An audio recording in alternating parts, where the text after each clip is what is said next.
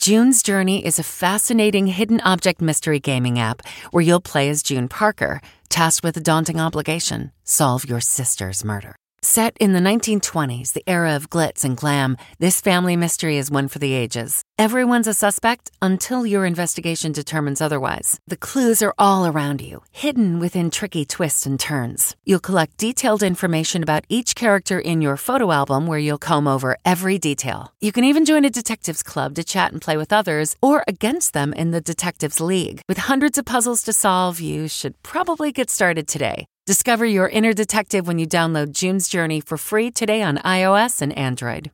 Audible is the destination for thrilling audio entertainment with highly anticipated new releases. The time is now more than ever to embrace the breathtaking, sinister, and shocking tales that can enthrall you, especially with brand new exclusive thrillers from best-selling authors who are guaranteed to keep you gripped, like Amy Tintera's Listen for the Lie. With exclusive thrillers from best-selling authors, captivating sound design, and dynamic performances, Audible brings these stories to life like never before. And as a member, you can choose one title a month to keep from their entire catalog. New members can try Audible free for 30 days. Visit audible.com/WonderyPod or text WonderyPod to 500-500. That's audible.com/WonderyPod or text WonderyPod to 500-500. That's not just the sound of that first sip of Morning Joe. It's the sound of someone shopping for a car on Carvana from the comfort of home. That's a good blend. It's time to take it easy, like answering some easy questions to get pre-qualified for a car in minutes. Talk about starting the morning right. Just like customizing your terms so your car fits your budget. Visit Carvana.com or download the app to experience car shopping the way it should be. Convenient, comfortable. Breaking news tonight: caucus confusion and chaos. Iowa Democrats begin releasing results nearly a day after the caucus ended. Do we have a winner? And with candidates and voters angry, is the future of the Iowa caucus in doubt? Victory lap? The president heads to Capitol Hill for the State of the Union. With an acquittal all but certain in his Senate trial and his poll numbers higher than ever, will he talk impeachment? Plus, our exclusive interview with Senator Susan Collins, why she broke with her party on impeachment witnesses, and if she'll vote to remove the president from office. Should the president apologize? Trapped in China. As more Americans are airlifted out tonight, others remain stuck in the coronavirus hot zone. Plus, anger and fear, as some are locked in their homes and attacked for refusing screening. Shannon Doherty's cancer returns. The Hollywood star reveals a stunning diagnosis: stage 4 breast cancer, after beating the disease a few years ago. A wake-up call for women. Dramatic Everglades rescue. He was missing for days and near death, floating in the water. How first responders cracked the code to save his life. And no bones about it. In the dog-eat-dog world of politics, this town has found the perfect candidate for mayor. This is the CBS Evening News with Norah O'Donnell, reporting from the nation's capital. Good evening, and thank you so much for joining us. The breaking news as we come on the air tonight: the results, or at least some of them, are finally in.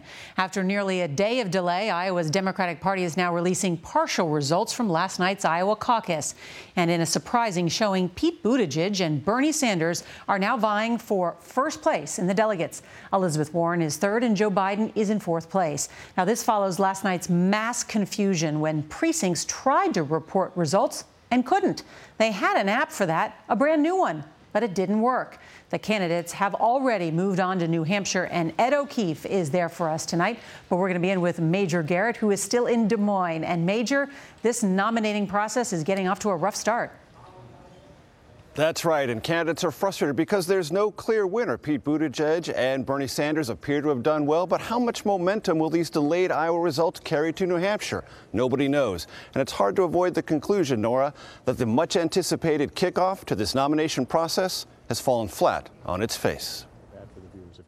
Nearly 24 hours after Iowans went to caucus, Democratic Party Chairman Troy Price said they only had 62% of the results. The bottom line is that we hit a stumbling block on the back end of the reporting of the data. Price blamed a problem with a mobile reporting app. We took the steps we felt was necessary, but we found a coding error last night once we discovered some irregularities as the results started to come in.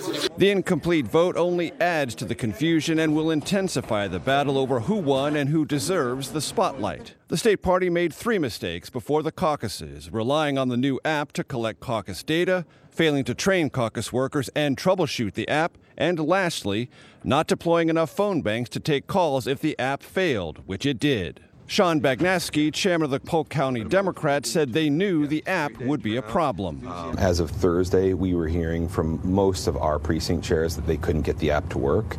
That happened statewide, so precinct chairs went to the phones, which were jammed. The lowest wait time on the phones that we heard last night was an hour and a half. In many cases, it was 2 hours. With no final results in sight, the candidates filled the void. You probably heard we don't know the results. Well, it looks like it's going to be a long night. President Trump pounced on the bungled caucus results, calling it an unmitigated disaster. Nothing works, he said on Twitter, just like they ran the country. Major Garrett, CBS News, Des Moines. I'm at O'Keefe in New Hampshire, where the Democratic candidates are trying to process the newly released Iowa results. A campaign that some said should have no business even making this attempt has taken its place at the front of this race. I just don't understand what that means, to release half of the data. So I think they ought to get it together and release all of the data.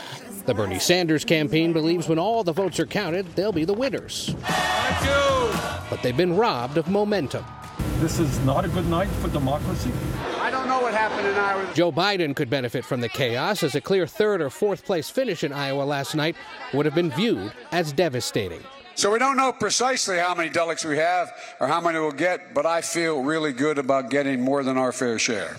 Now, the contenders have to rally New Hampshire voters ahead of next week's primary, which relies on paper ballots, not apps. If the Iowa results hold, it sets up a potentially bitter clash between 38-year-old Buttigieg and 78-year-old Sanders. And then there's Mike Bloomberg, who announced today he's doubling the size of his campaign staff and TV ad buys across the country ahead of Super Tuesday contests next month. Norah? Well, that's some big news as well, Ed. Thank you.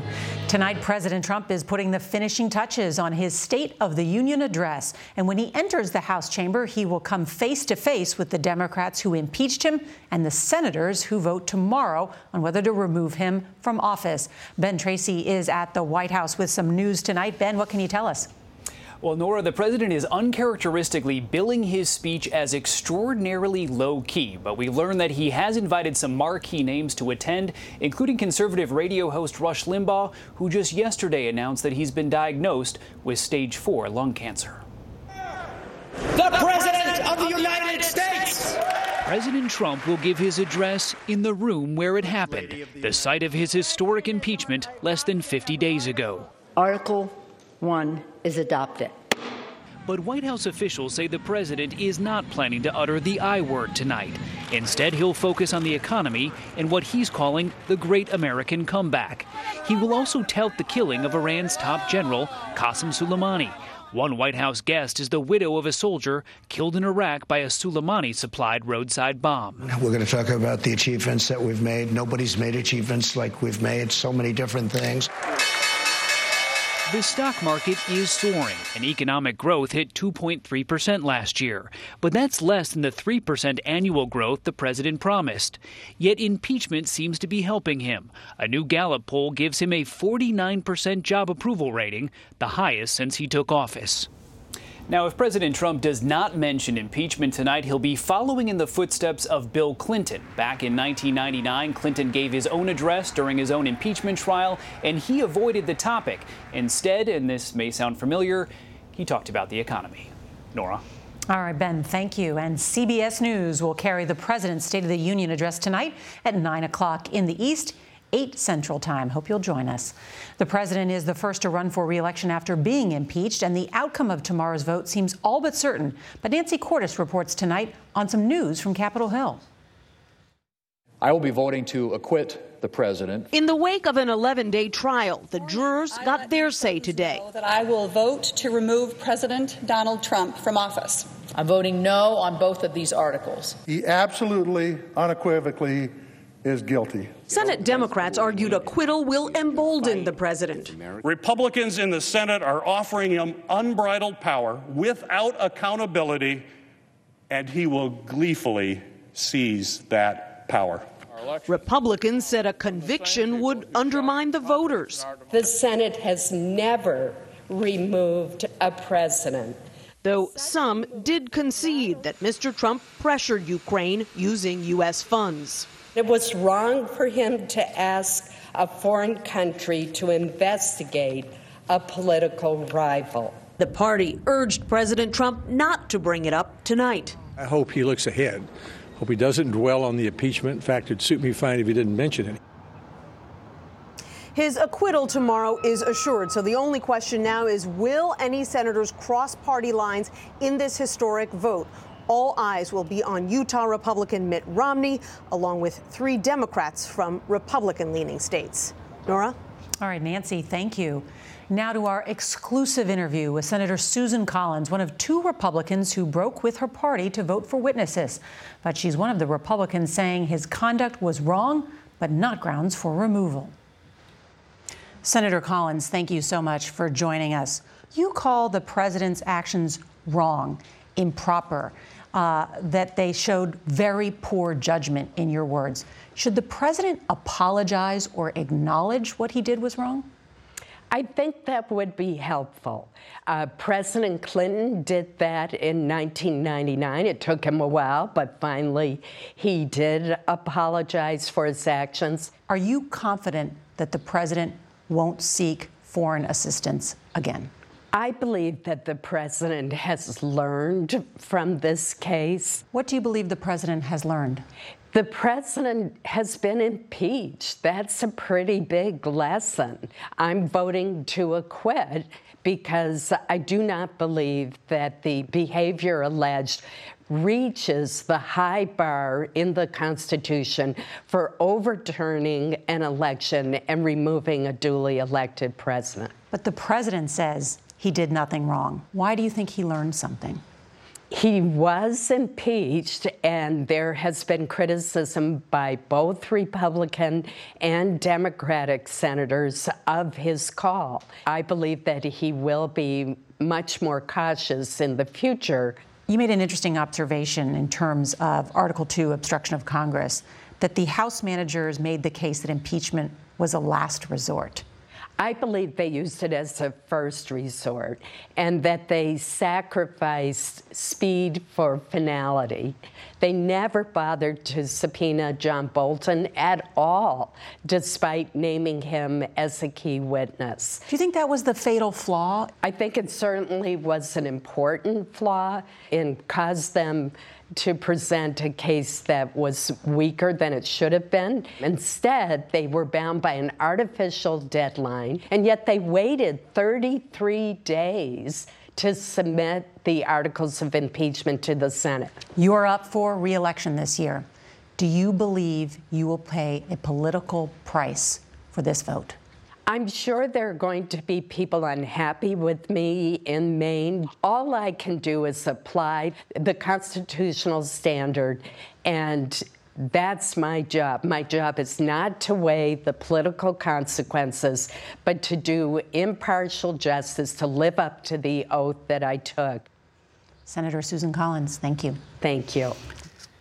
Well, tonight, another plane load of Americans evacuated from the outbreak zone in China is heading back to the U.S. And China is now coming under harsh criticism for the way it's handling that rapidly spreading coronavirus. Ramy Inocencio reports tonight from Beijing.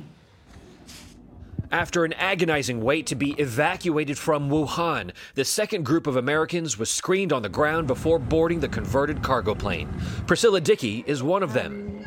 Looking forward to giving my mom a hug haven't seen her in 5 years, so. The flight will land in California, where passengers will be quarantined for 14 days.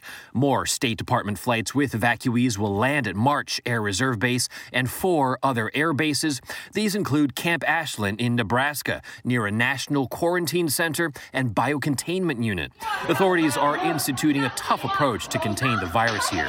Social media posts show that this woman is said to have been arrested in a grocery store for refusing to wear a mask. This house was locked by authorities with the family inside. Still, life goes on here. A woman infected with coronavirus gave birth to a healthy baby girl in northeast China. The mother is in stable condition and the baby has tested negative. And most Chinese foreign nationals have now been banned from about 10 countries. That includes the United States. And a Chinese representative told the World Health Organization that all those measures are an overreaction. Norah? All right, Ramy, thank you. Well, we learned today that a second student has died after that horrible hit and run yesterday in Moore, Oklahoma. And as Omar Villafranca reports, the victims were on the cross-country track team running just a half a mile from their school when the driver jumped the curb.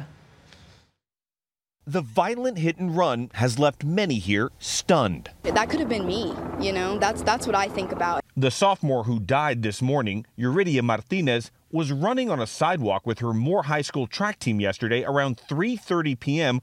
when the red truck slammed into them.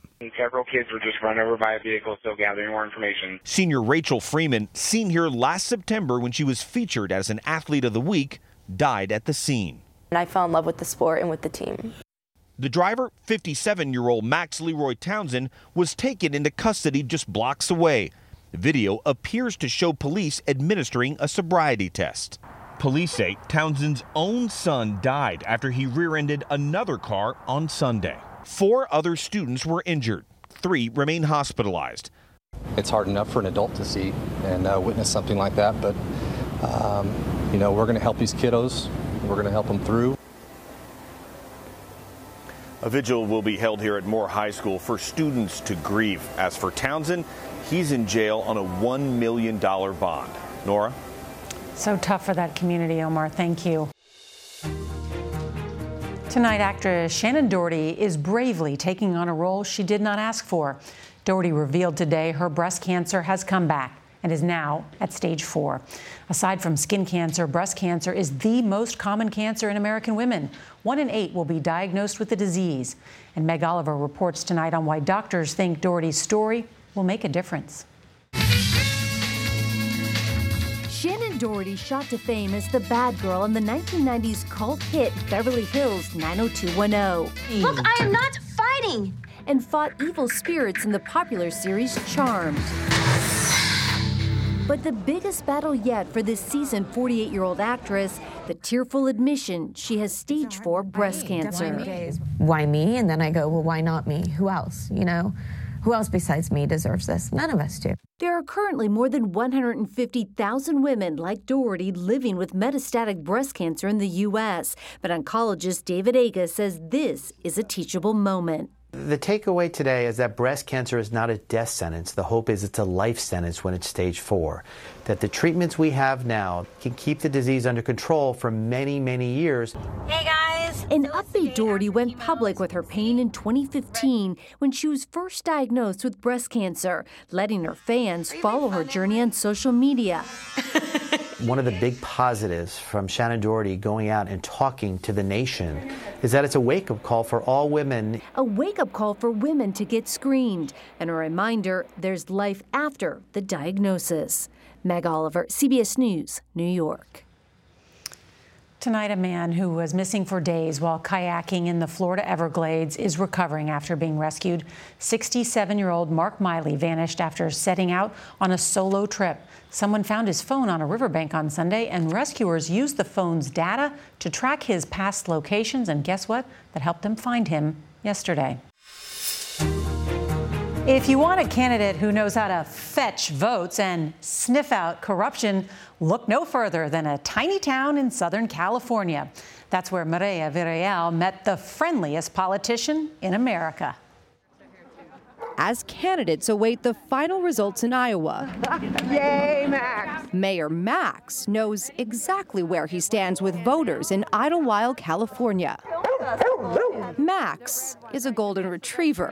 My favorite politician. He's won 3 consecutive elections in this small, picturesque town. If it's a black tie event, he has a bunch of black ties. Phyllis Mueller, Max's chief of staff, runs and funds the mayor's office out of her house. Oh my gosh, he's like immortalized. Idlewild doesn't have a local government, so residents here elect a ceremonial mayor. How did this even become a thing? Our animal rescue group came up with the idea to have it be a fundraiser where you paid $1 a vote. The only time that you can actually buy an election. That's right. Like most successful mayors, Max has a nose for politics. Do you guys know why he has to wear a tie? Because he's the mayor. Oh, and the mayors have to wear ties? Yeah. He loves you. He just Uniting people with different political ties is Max's mission. A lot of people say that they like the break from the divisiveness of politics, and they appreciate the lightheartedness of it. No bones about it. Mireya Villarreal, CBS News, Idlewild, California. Well, doggone it, I know who I'm voting for. On tomorrow's CBS Evening News, a side of Kobe Bryant that few saw, how he helped grant wishes for hundreds of children suffering from serious illnesses. And if you can't watch live, don't forget to set your DVR so you can watch us later. And that is tonight's CBS Evening News. I'm Norah O'Donnell in Washington. We'll be back for the President's State of the Union address at 9 Eastern Time. We'll see you then. And tonight we remember a beloved colleague. Stephen Colbert here to tell you about the Late Show Pod Show, which is our podcast. I'm here with my producer, Becca. Becca, what can people expect on the podcast? The extended moments, for sure. Where can people get that? On the Late Show Pod Show with Stephen Colbert, wherever you get your podcasts. I use the internet. For more than 2 centuries, the White House has been the stage for some of the most dramatic scenes in American history. Inspired by the hit podcast American History Tellers, Wondery and William Morrow present the new book, The Hidden History of the White House. Each chapter will bring you inside the fierce power struggles, the world-altering decisions, and shocking scandals that have shaped our nation. You'll be there when the very foundations of the White House are laid in 1792, and you'll watch as the British burn it down in 1814. Then you'll hear the intimate conversations between FDR and Winston Churchill as they make plans to defeat Nazi forces in 1941. And you'll be in the Situation Room when President Barack Obama approves the raid to bring down the most infamous terrorist in American history. Order The Hidden History of the White House now in hardcover or digital edition, wherever you get your books.